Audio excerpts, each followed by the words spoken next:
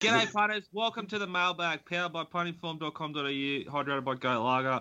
Mark Roden, Shane Shirley, Pistol Pete, and myself take you through and in very, Curly's that excited about this meeting at Ipswich that I've had to calm him down. We said, Curls, I know you want to do all 8 races. No, mate, just only do 2. You want the rest, head to the mailbag.com.au and purchase your set. Boys, how are we? Boys! I'm very well, Jack. Yeah, everything you said there was a lie about me. Well, I'm not excited at all. But there's still betting to be had in Queensland this week. The only little issue that I've got is that I'm still trying to come to grips with this. It's sort of hard to say. There's only 2 tab meetings in Southeast Queensland this Saturday. How are you going to cope? What? Fucking bullshit, mate. I'm pretty sure I made it pretty clear on the show last week. Shut up and let me bet. So now I'm going to have to go to the non-tab meeting at Warwick on Saturday Arvo and bet from there, so I can still do my 3 meetings. What's missing, Toowoomba? No, there's no Saturday Arvo. The Saturday afternoon tab meeting is at Rockhampton. So no Gold Coast? No Gold Coast, yeah. Oh, really? But back to Toowoomba Saturday night. Yeah, Toowoomba Saturday night, yeah. The Warwick Toowoomba doubleheader, isn't that the same pool of horses? Yeah, it's like an 80-kilometre travel distance, which is close. And, same pool of horses. So all the non-tabbers will be down at Warwick, which should leave some tab horses at Toowoomba. So just looking at acceptances this morning, we've got some jockeys up here this week as well. So I think 2 weeks ago I blasted 11 units at Toowoomba, and last Saturday night was 0. So spin the chocolate wheel and it's time to blast again. All right, where are we starting talking about ponies? Don't make it all about me, Jack. Anything else we want to talk about first, or just straight into it? We do have like an offer actually. Thank you. If you sign up this week to puntingform.com.au, get the sectional pro form subscription, which is $279 per month. Contact me or Shane Baker at Punting Form, and I will give you a 30-minute Zoom lesson on how I use it to preview or review a race, whichever you'd prefer. So if you do get on board, I'll hold your hand for 30 minutes to get you started, because it can be a little bit daunting to get started. So I'll help you get started if you sign up this week. Curls, let's preview something at Ipswich for the punters, please. Okay, let's go straight to the top, the Ipswich Cup Race 7. Do we want to discuss anything about the actual track, some track stats or some meeting stats first? Some interesting stuff from Punting Form here on the meeting overview page. Yeah. The thing that stood out to me, I haven't done any form here, but just had a quick glance at the meeting page on Punting Form. Wide barriers seem to be a decided advantage in this rail position. So horses with a historical on-pace pattern outperform the market by, a factor of 20%, whereas the inside and middle barriers underperform versus the market. And same with those mapped to be midfield and drawn 8+. They also outperform the market and are actually profitable to back. Everything else is in the negative from what I can see, or very close to square. So handy or midfield, and barrier 8+ is profitable, and you wouldn't see that at many tracks, I'd say. No, I think I'm not shocked at all by running position.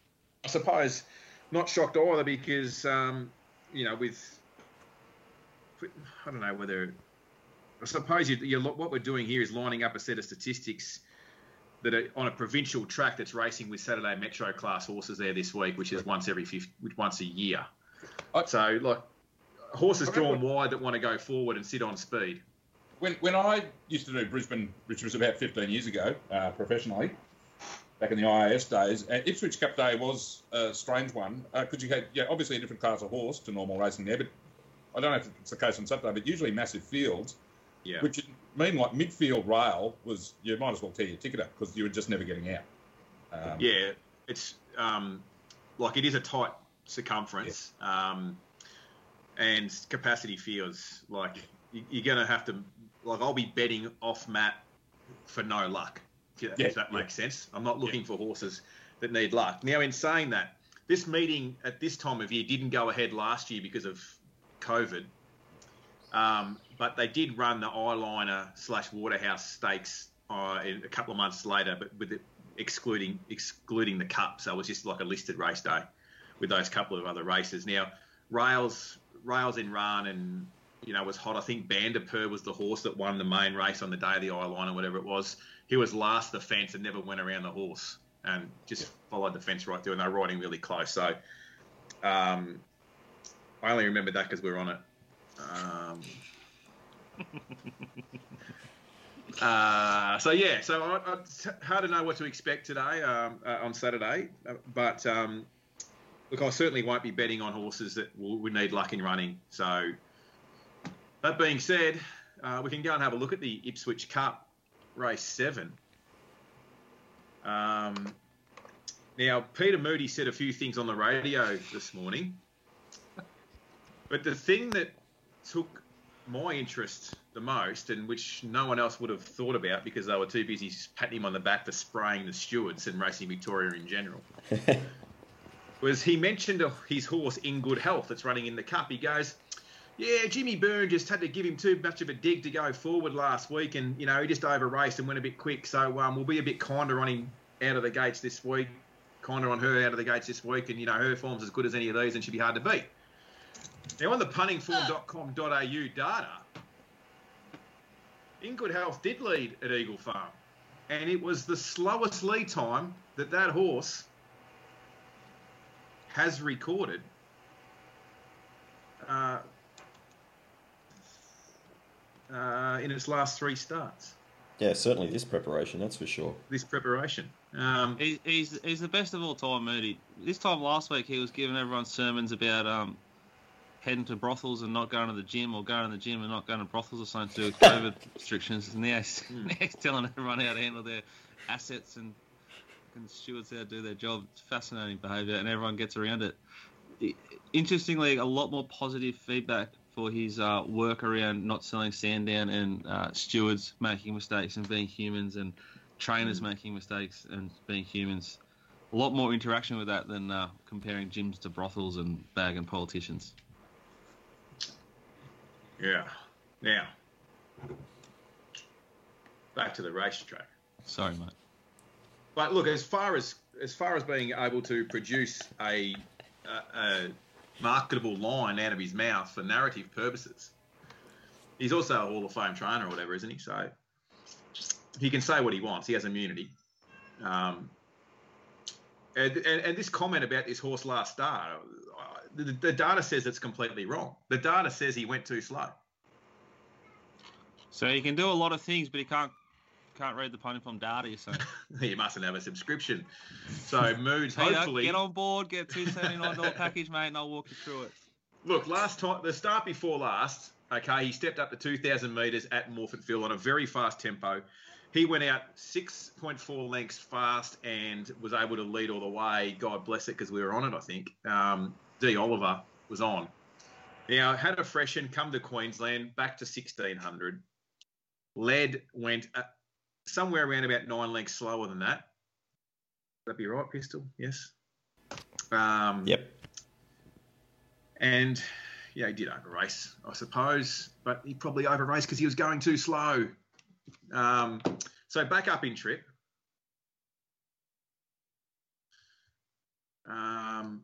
Drawn inside Inverloch. So he's going to be forward. Now, this will be interesting to see what happens here because, look, I think it's a good chance. It's a very good chance In Good Health. If it's able to lead and run along, it'll be very, very hard to get past. Inverloch, the toppy. Riveting story on racing.com about quoting Trent Buston about this horse saying, I don't look too much at history because it's going to be breaking a weight carrying record if it wins the Ipswich Cup with 60.5 kilos. So brilliant narrative there. Get amongst that.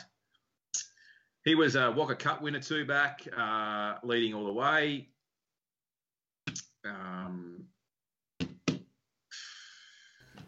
carried 58.5 that day. Rises 2 kilos, went to Rose Hill in the Winter Cup over 2,400.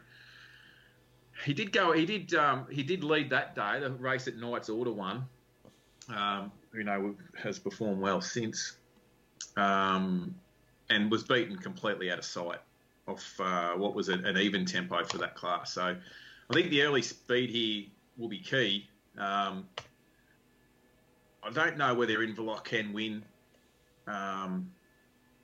sort of carrying that weight. And, In Good Health gets Maloney on for Jim Byrne, which I think is an upgrade. I just hope they don't go too slow again. Well, dynamic-wise, what sort of jockey is Cassidy on a leader versus Maloney on a leader? Are they going to be aggressive or both aggressive to the point where they're just going to cut each other's throats at 400, 600 metres? No, I think they're both too mature and experienced jockeys to be cutting each other's throat. I don't know how Inverloch can bounce off that run last week. That's the query for me. Weight aside, it was beaten. It ran last. It was beaten 12, and it was hard to see it bouncing back. I know it's a drop in class and everything like that, but it still obviously had a pretty tough run. It didn't enjoy it. I think that's the key to the race. And then you've got you've got plenty of others that you can make cases for. An interesting runner for me in this race here would be number 6, Flash R. Now, I think the best way to describe this preparation would be unorthodox. He seems to have a little bit of fresh form. He's had some spaced runs, and he won a 1,400-metre listed race at the Gold Coast. It was a pretty ordinary field that day, but it still won. It was a big price, $71 or something, into 30s from memory. Over 1,400, then had a fresh and went back to the 1,000 at Eagle Farm, then stepped up to 1,350 in a bench 85. Then freshened again, then won an open 1,000 at the Sunshine Coast, and then last start stepped up to 1,500, where it was a length and a half off Charlize, Is that how you pronounce it, that Mar horse? Charlize? Yep. The race was fast run. It was the second fastest last 200 of the race, I think, behind the winner. So it closed off well enough. It's by Lucas Cranach, so you'd think that, a staying trip would be suitable. It has won up to 1,800, albeit in 65 grade at the coast, but it's going to get a cosy run. I think it'll be, from gate one, it'll be sort of tucked away midfield. I don't know how far back, but I think in this sort of distance, it should be able to hold a spot a bit closer. But I don't know. It's a bit of a grey up this race because I think I want to be on In Good Health. The data's pushing me towards In Good Health, and then the only other horse that the data sort of is gravitating to a bit here is the Chris Waller train number 2, So You Win, who he's been a while between drinks as well. His last win was December last year, but he's ran a lot of placing since, which is a little bit frustrating. But thought he ran well when the tempo was against him last time. I think the horse is going super, and I've got no query with him, being strong at the end of 2,000. So at this stage, I suppose, until we see sort of scratchings and track conditions, we're a long way from that. It's been a little bit of storm activity in southeast Queensland the last couple of days, so we'll monitor that as well. But at this stage, I'm thinking, if In Good Health can roll to the front and Larry Cassidy's happy to take a sit on Inverloch and trail him, I think In Good Health can rip around Ipswich on the rail and be very hard to catch. Okay, very good. So that's the Ipswich Cup. There's also the Eyeliner and the Gay Waterhouse. Either of those two have any interest at this stage? Not really. I suppose there's a couple of interesting runners there that I'm sure most people's black books or programs that they use to identify bets next start. So let me switch across here to race 8. Amish Boy was a was an eye catcher at Eagle Farm when he finished close up, diving back to the inside behind Apache Chase and Ayrton. It's another horse that's got a lot of minor placings. There's some really, really good runs next to his name. Just sort of like a elusive win. Winning a race seems elusive for him, is what I'm saying. He's got Craig Williams on board, who's like, I know Hugh rode it last time, right? But Craig is like that much better than his competitors. So we spoke about the jockey switches on this show a few times, and Mark rode and come up with a point that stuck in my head. You can only rate them against who they're against. And like this is legitimately like he's class above, right? So anything that Craig's on is going to get a big tick. So I think he'll be able to get this horse into a winning position. He'll know how the track's playing by then, and he'll ride to that pattern, and he'll probably be winning. He's got to carry sort of 58 in open grade here, but the quality of the competition has sort of dropped away a little bit in Queensland. I think most of them have gone home now after Stradbroke Day. Horse number 10, Axe, from the all-conquering Michael Costa yard. God bless Michael Costa. He trained that $70 winner that Scurry found in the yard for us on Saturday. Not only that, if you had the puntingform.com.au database there, and Jack might have a look at this just quickly while I'm waffling, just have a look at Michael Costa's stats for the last 3 months, Jack, while I'm going on here. I don't want to throw up. So it's, it was a really strong effort last time. Ran third to Emerald Kingdom and Co. there. That's a strong form line. For this has a little tricky gate to overcome, but the stable is completely and utterly airborne. But wasn't he like none from 3 in Queensland last Saturday, but he was like that 1 from 1 up there? Nah, I think the Saturday before he was 5 from 5 in Queensland. Sorry. Anyway, more to come, but that's that race. I think that's the race. I think Craig Williams is the man to beat. Are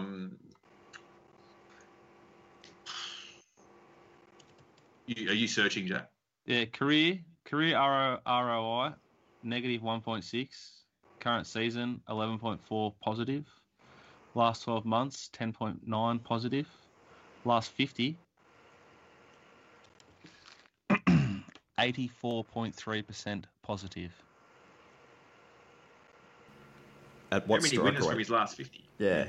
What strike rate is he going at? Thank you for asking, Peter. This is all quoting the puntingform.com.au data. Career 18.8. Current season 28.3. Last 12 months 27.7. Last 50 42. Almost 1 in 2. That's David Van Dyke territory, that.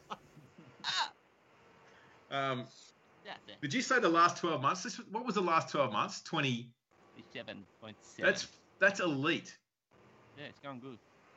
What's Korea? 18.8. That's elite. Yeah, Elite. that's still outstanding for a career. And he started his career in Sydney too. Struggled, went to Queensland. Actually, he deserves every bit of success because he was training a 2-year-old at the time that he left in Sydney to move to Queensland, and that 2-year-old turned out to be the Golden Slipper winner. You're kidding. I kid you not. What was it called? Did Portelli train it for Derby? Oh, She Will Reign. She Will Reign. And it won a Moya. Did he have that originally, did he? Oh, right. Absolutely positive he did. It won a good race at Moonee Valley, like a Group 1. Yeah, when it was 3, yeah. And it hooned. Like, Yeah. I think Tom and Barry wrote it. Oh, Melbourne rode it in the Golden Slipper, hugged the rail when it was a heavy 12, because he rightly said the track was shit everywhere, so why go 20 wide? Yeah. Won the race. That's more than fair. Yeah.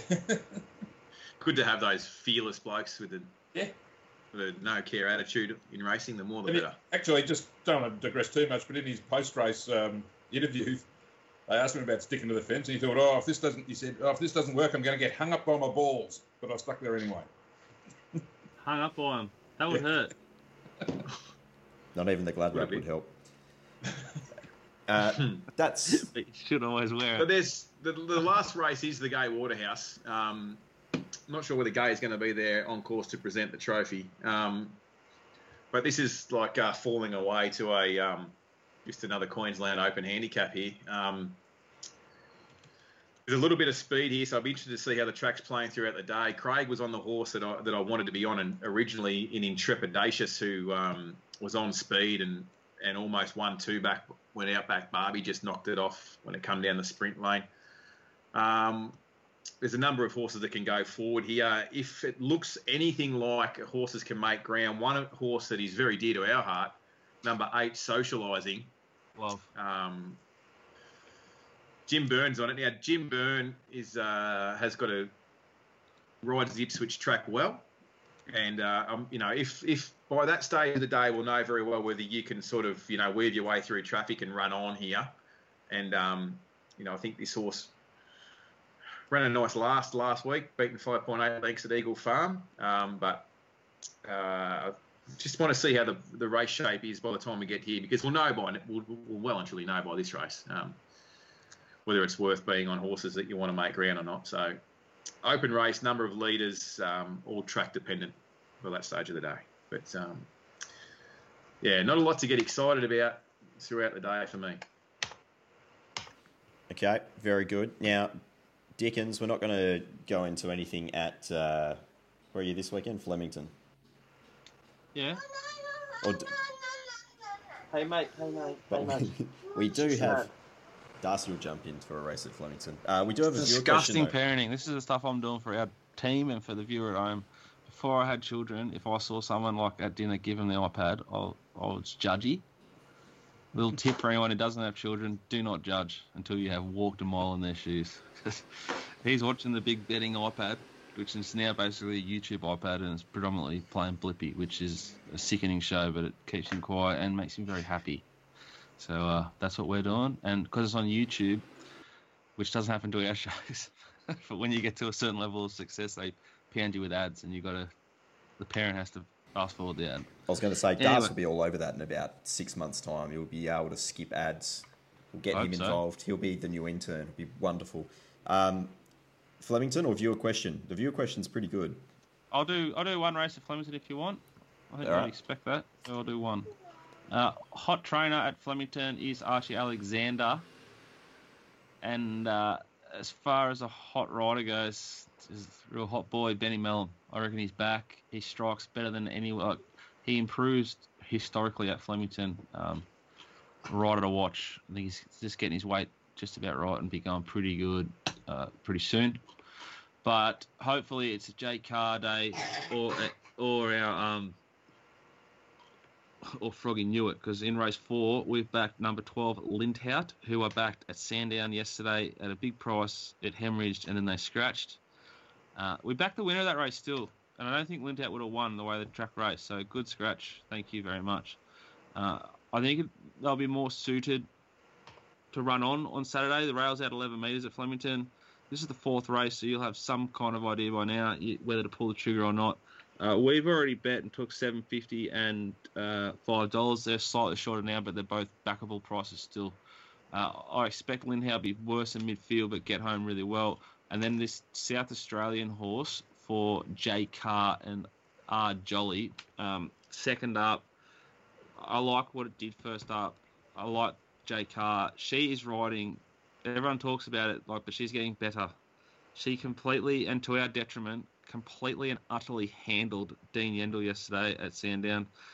We were on a Zoom call together. It was a car crash, wasn't it, boys? Like from the very start, when they went past the post the first time, we were on Smoke and Romans. And no one wanted that fence. She was just out there on a limb. And Dean just said, oh, fuck it, all right, I'll go to the rail. And then all of a sudden, T-Hope's got J Carr's ass. And those two just tow into the race, and we wait our turn, just miss. Painful. J Carr's flying. She'll handle this wide barrier. I think Poyster wins the most likely winning chance of this race, just in front of Lindhout. Back them both. Speaking of Jamie, while we're on the subject, just quickly, what about the handling she dished in the first yesterday? Yeah, but she handled like a very, I don't know what to say here, but she didn't. Handling Dean Yendel's a lot harder to do than handling the riders she handled in the races 1 and 2. You pussy. Very bubble bath for me, isn't it? It is. Well, you're a bit close to the participants there to say what you need to say. Yeah, I know. Compromise your ability to be If there's one objective. time I'm going to compromise it, it's always going to be in that exact situation, just in case. You can only rate them against who they're riding against, and she was far better than who she rode against Oh, and yesterday. that it might have been race 1. It was a complete nut to fill. It might have been just you and me, Curls, on the phone then, on Zoom. It was a complete fill-in run. You can get SP about hers when she'd done the same thing she did to Yendel to the race favourite, which was Michelle Payne's ride for her brother, cousin, dad. And I'm pretty sure they're related, Mark, because they're both named Payne. Same surname.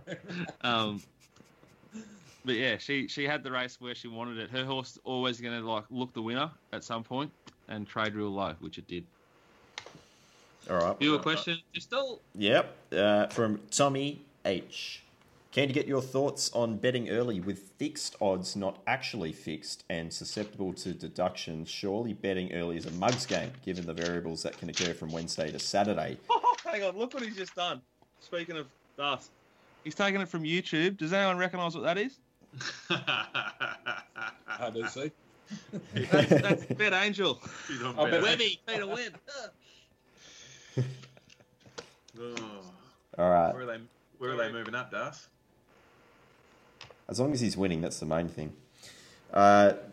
Tommy H continues, case in point, Red Can Man in race 9 at Flemington on Saturday. Much hype, trialled well, but down the straight for the first time and up against a few tried and handy horses with a better record on soft. There are enough variables here to my amateur eye to suggest that this thing should be $6 plus on a Thursday. What the fuck are we being offered, or why, I think he means, why are we being offered $4.60 this far out from race time? Thoughts? So first of all, I guess that's a couple of questions. One, in terms of Red Can Man, obviously had really good WA form. I thought he actually probably overachieved for a lot of the time that he was over there, but the horse just continued to find and to improve. But in terms of betting early, what do you guys think when it comes to locking in that price? Are you scared of deductions? Are you scared of the track changing, weather patterns and so forth? Roden, let's start with you. Well, this is where you have to be confident in your ability to price at least reasonably accurately. If you've got one $4 and you're confident that it's a $4 chance, you're happy with that price and you can get 7 or 8, you have to bet. And yeah, there might be an unexpected track pattern, there might be deductions, but you just have to wear that. If you can consistently get an over like that, you've got to just take it every time and hope it comes out in the wash. Because even if you're -2, like take 2 lengths off it for the track pattern, yeah, come the race, it's still going to be $6 and you got 7.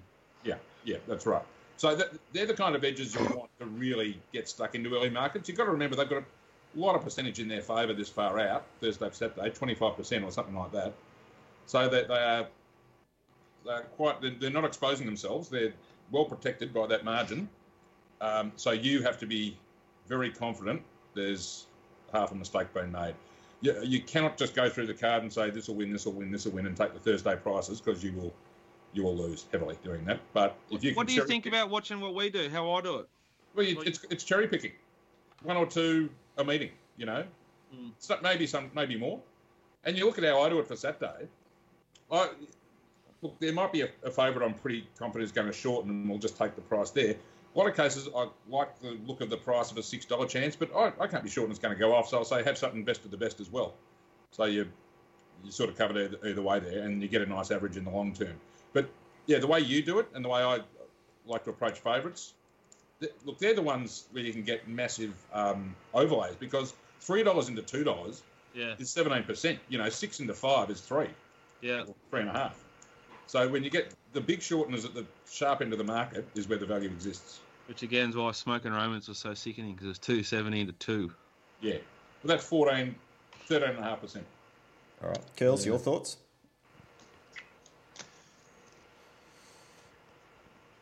Had a great answer for this too, and now I've lost it. That's a great insight into our man's head. You know, like we're talking, he's not really listening. He's going through his answer, and then he's going, "That's a fucking great answer" in his head. No, I had this great answer. Then I listened to Roden, and I was like, "Yeah, you're right." Look, it is. Of course, it's about cherry picking. And look, I'll tell you another thing that I struggle with a little bit is these hype trialers that will just go off as soon as the market goes up. You're not fucking pricing them, right? No, the blokes that are backing those horses aren't pricing them. No, they're black bookers and they're backing them, right? That's like, fuck that. I struggle with that. Now, obviously, when I'm betting provincial Queensland, there's a number of those types of horses that go off, that might have jumped out well or whatever else. And, I'm talking from my experience betting in the markets that I bet into, and they'll be completely turned off. But, it's probably going to get worse when the NBLs kick in July 1. It's going to be quick in the dead at those prices. But that doesn't mean that there's not going to be opportunities betting later when the market settles itself out. Because as you said, Mark, they're well and truly insulated from any damage with the market prices going up. And, we've seen it on Dynamic. We discussed it this morning. Pistol, certain bookies go up 140%, which fucks the algorithms from the other bookies that bounce off each other. And completely ruin a price, and a ticket hasn't been written in a lot of examples. So that happens as well. As far as betting early is concerned and fixed prices not being fixed prices, I don't disagree, but you can sometimes get a read. Like, I know if I'm looking at a market and I see a horse that's drawn barrier 16 and it has got no jockey and it's $3, that, there's every chance that it's going to be nom somewhere else. So you've got to go and do your homework and look at the horse and say, yes, it's in Sunday at the Sunshine Coast with Ben Thompson from Gate 5. You're not going to bet into that market. You've also got to be aware of, people like Sportsbet who deduct for emergencies. That's another little anomaly where... I've got something to say about that. That's actually a fairer system. Because if you've got something in the market in the emergencies, which then gets a run, if you back one of the original field, the normal field, you cop effectively a reverse deduction because it'll lengthen just by the fancied runner getting a run. By getting in a run, yeah. I mean, obviously, every scenario is different, but there's all these factors that need to be taken into account when you're going to decide whether you bet early or not. I think pricing them and seeing the overlay and cop an acceptable overlay is one thing, but as long as you understand the depth of that, what else can affect that market with dual acceptances and that sort of stuff too, I think is important. So I don't think there's a blanket rule at all. I think you just cherry pick and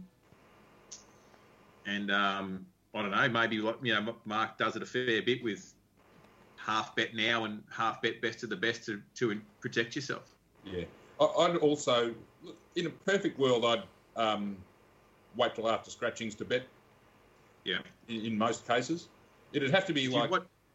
I do this really. I've sent one out for Saturday because I think it's got a real big box at stick that I love, and I think it's a big price.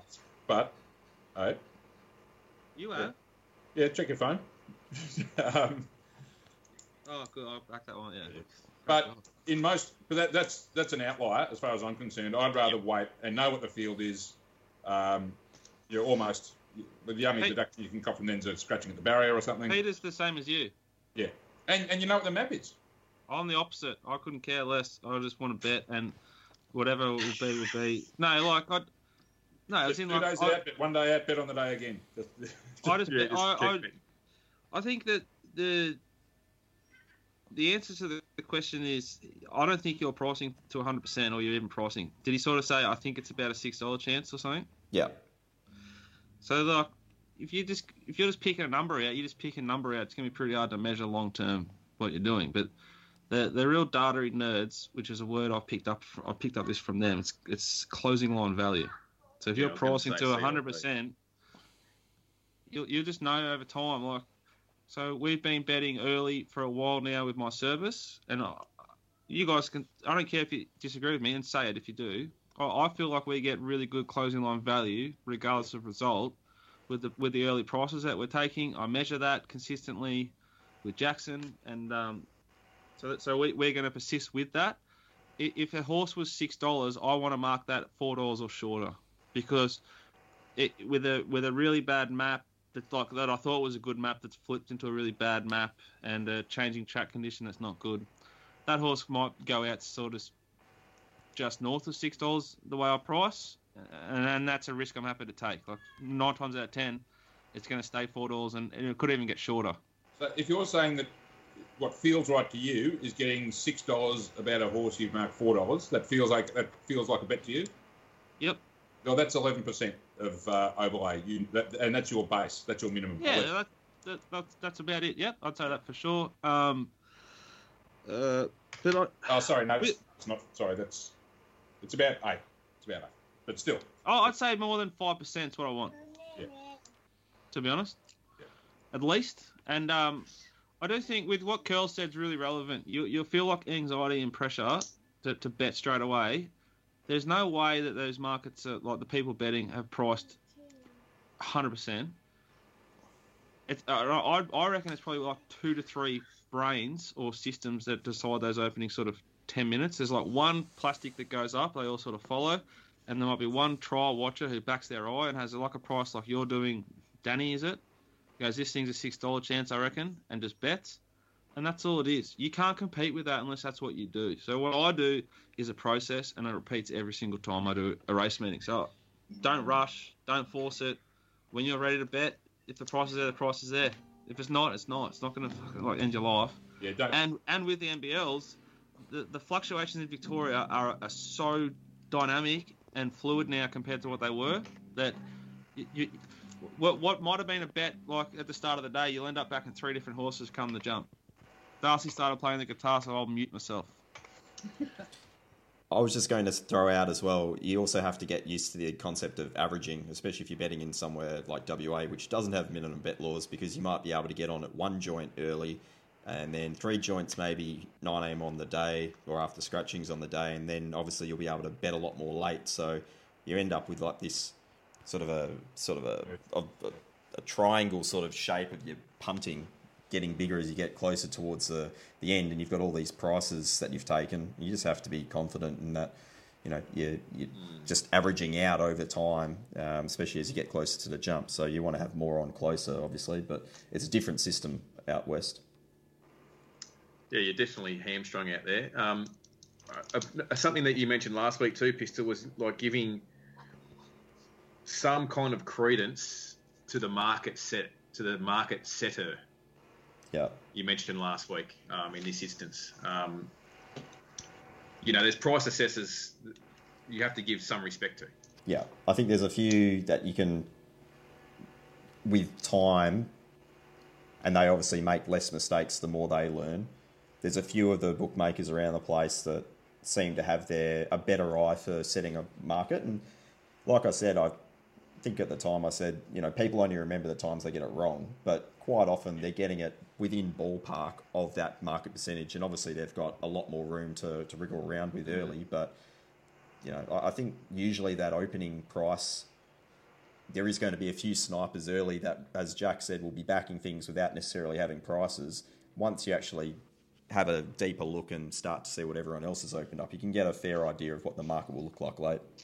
Yeah, I think if there was mistakes and multiple mistakes made daily, you would see it on Twitter.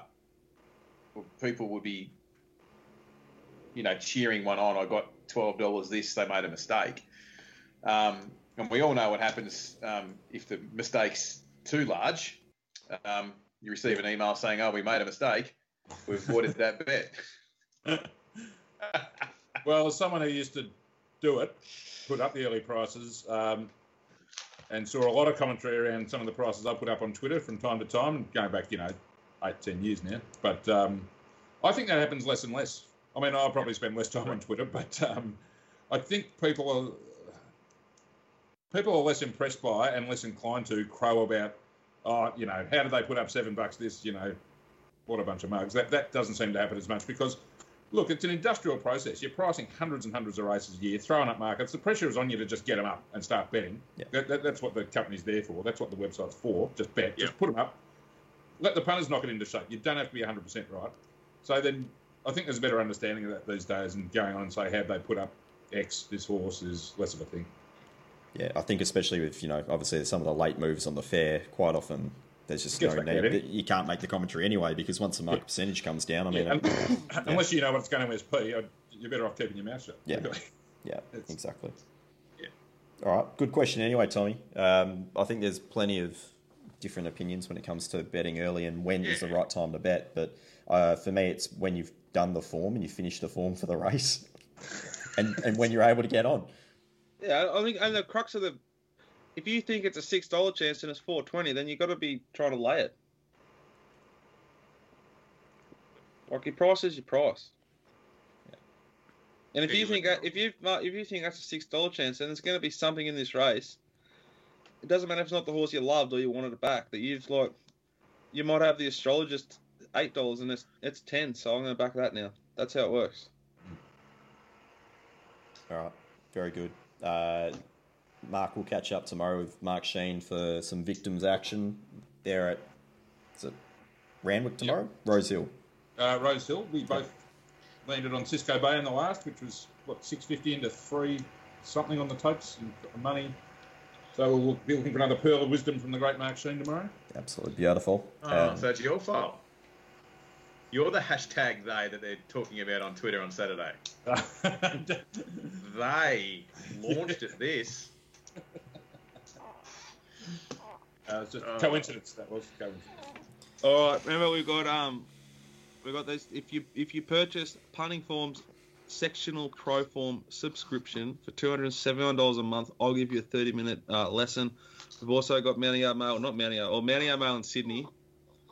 He is red hot. Oh. Only bloke is slightly hotter, which is it was pretty stiff. Mark ran 4th out of the 5 last Saturday, and he won about 20 units. But Peter is airborne. The profit on turnover is it's hard to fit into the template, but it's enormous. He's flying. Curls and I doing what we do. Jacko on board as well. So if you want to support the show, get around us. We're winning. While it continues, you should be a part of it. Head to themailbag.com.au and get on board. Enjoy your week. Bye for now.